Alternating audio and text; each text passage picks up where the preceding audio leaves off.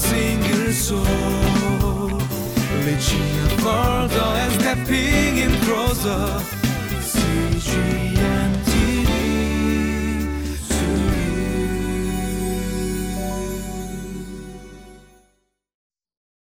Welcome to Living Life. Do you know that people are praying for you right now that you don't even know about?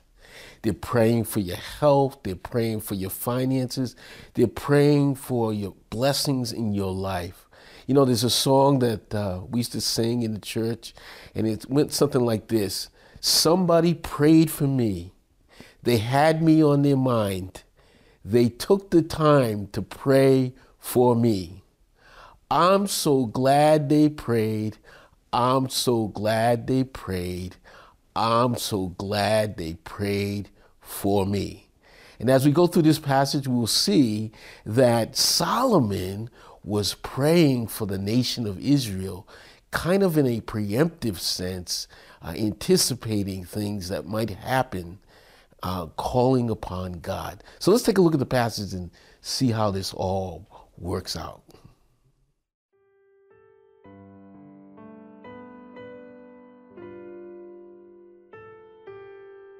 2 Chronicles chapter 6, verses 12 through 42. Then Solomon stood before the altar of the Lord in front of the whole assembly of Israel and spread out his hands. Now he had made a bronze platform 5 cubits long, 5 cubits wide, and 3 cubits high, and had placed in it the center of the outer court.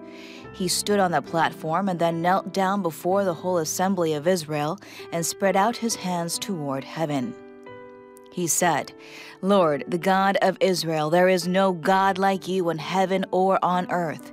You who keep your covenant of love with your servants, who continue wholeheartedly in your way. You have kept your promise to your servant David, my father.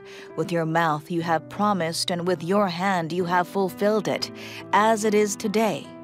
Now, Lord, the God of Israel, keep for your servant David, my father, the promises you made to him when you said, You shall never fail to have a successor to sit before me on the throne of Israel, if only your descendants are careful in all they do to walk before me according to my law, as you have done. And now, Lord, the God of Israel, let your word that you promised your servant David come true. But will God really dwell on earth with humans? The heavens, even the highest heavens, cannot contain you. How much less this temple I have built? Yet, Lord, my God, give attention to your servant's prayer and his plea for mercy. Hear the cry and the prayer that your servant is praying in your presence. May your eyes be open toward this temple day and night, this place of which you said you would put your name there. May you hear the prayer your servant prayers toward this place. Hear the supplications of your servant and of your people Israel when they pray toward this place. Hear from heaven your dwelling place, and when you hear, forgive. When anyone wrongs their neighbor and is required to take an oath, and they come and swear the oath before your altar in this temple, then hear from heaven and act. Judge between your servants, condemning the guilty and bringing down on their heads what they have done, and vindicating the innocent by treating them in accordance with their innocence. When your people Israel have been defeated by an enemy because they have sinned against you, and when they turn back and give praise to your name, praying and making supplication before you in this temple, then hear from heaven and forgive the sin of your people Israel, and bring them back to the land you gave to them and their ancestors. When the heavens are shut up and there is no rain because your people have sinned against you, and when they pray toward this place and give praise to your name and turn from their sin because you have afflicted them, then hear from heaven and forgive the sin of your servants, your people Israel. Teach them the right way to live, and send rain on the land you gave your people for an inheritance.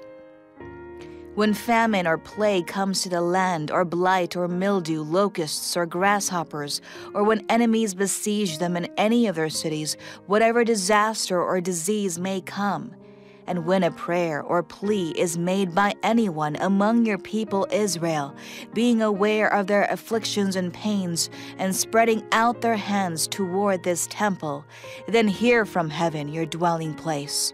Forgive and deal with everyone according to all they do, since you know their hearts, for you alone know the human heart, so that they will fear you and walk in obedience to you all the time they live in the land you gave our ancestors.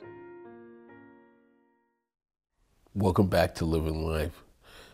The passage begins with Solomon praying in dedication of the temple. The temple has been completed, and now Solomon is praying to dedicate the temple. And his prayer is really, really interesting and really exciting as we go through the prayer. The first thing Solomon is praying about, he's praying about the fact that God is a covenant-keeping God, and that also he's really, really excited about the fact that God would consider dwelling with human beings, even though he is above all creation and cannot be contained. Solomon is really enamored and about this. Also, it's interesting that he says in his prayer, he actually implores God as part of his prayer to hear from heaven on behalf of the Israelite people. He says that may God, your eyes be open and your ears attentive to the prayers offered in this place. So really what he was trying to do is he was trying to make the temple, and he wanted God to make the temple central, the focal point of all Jewish and Israelite life. And by doing that, to the extent that one would pray in the temple for various situations, or pray towards the temple, then they would receive relief, and they would receive, God would hear from heaven, and God would act on their behalf. Now, it's interesting. I remember Daniel, if you remember Daniel, and Daniel was facing the edict with respect to praying. No one was to pray. However, Daniel went back up into his room. He opened the windows towards the east, and he prayed towards the temple. So we see even Daniel offering prayers toward the temple. Now, as we look through this, specifically, Solomon goes through some particular scenarios where he would ask God to hear from heaven, forgive the people as they repented and praised his name. One of the scenarios that Solomon talks about is the administration of justice. He says the temple should be a place where God adjudicates the wrongs of the Israelites, the guilt or the innocence of the Israelites. An example of this could be the cities of refuge, which was a place that someone could flee to where they accidentally caused the killing. And the elders of that town, through God's direction and guidance, would reveal whether or not the person who had fled to that town and was seeking refuge would be entitled to it. Refuge. So that would be an example of it. Another thing that he was praying in anticipation of, or I like to say in a peremptory way, was to forgive the nation when they were defeated in battle because of sin. We saw an example of this with Achan's sin, where Achan had stolen devoted things from the battle, and the Israelites lost in the battle of Ai. Because of Achan. They were routed in that. But Solomon is praying that when the Israelites are defeated because of their sin in the battle, that God would forgive them. He also prays that God would forgive the Israelite nation if there's drought because of their sin, where God holds back the rain, or if there's pestilence or disease. He was praying in anticipation of the Israelites sinning, that God would hear from heaven and God would forgive them as they repented. So we see this idea of Solomon praying in an intercessory way for the nation of Israel, even before these occurrences, some of these occurrences would happen, using the temple as a central focal point for God, since God's presence is there. So this prayer he put before God. He also says, as foreigners come into the temple, he wanted God to even hear the prayers of the foreigners who were seeking his face. This whole idea anticipates Gentiles, and even Gentiles seeking the face of God, not just the Jews. So we see how both Jew and Gentile in anticipation would come together for God. He also finally said, blessed, that the people would be blessed in times of battle, and especially if they were captured, if they repented, that God would forgive them and heal them.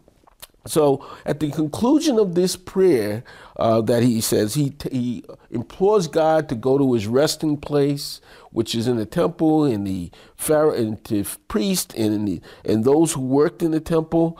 But he says, finally, all of this should be done through this prayer, not because Solomon had anything special to present to God, not because the Israelites had anything special to present to God, but simply because God is a covenant-keeping, covenant-faithful God who's loyal in his love to the people of Israel. And that's the reason why God should hear Solomon's prayer and act accordingly.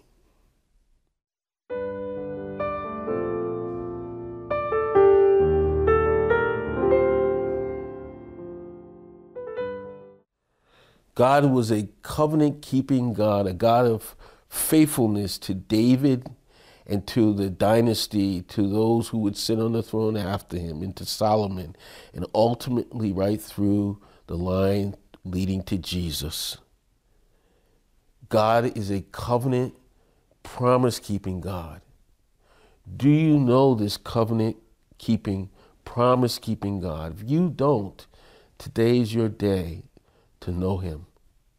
And the promise that he makes to you today, if you would only seek him, is one of eternal life and peace with him for all eternity.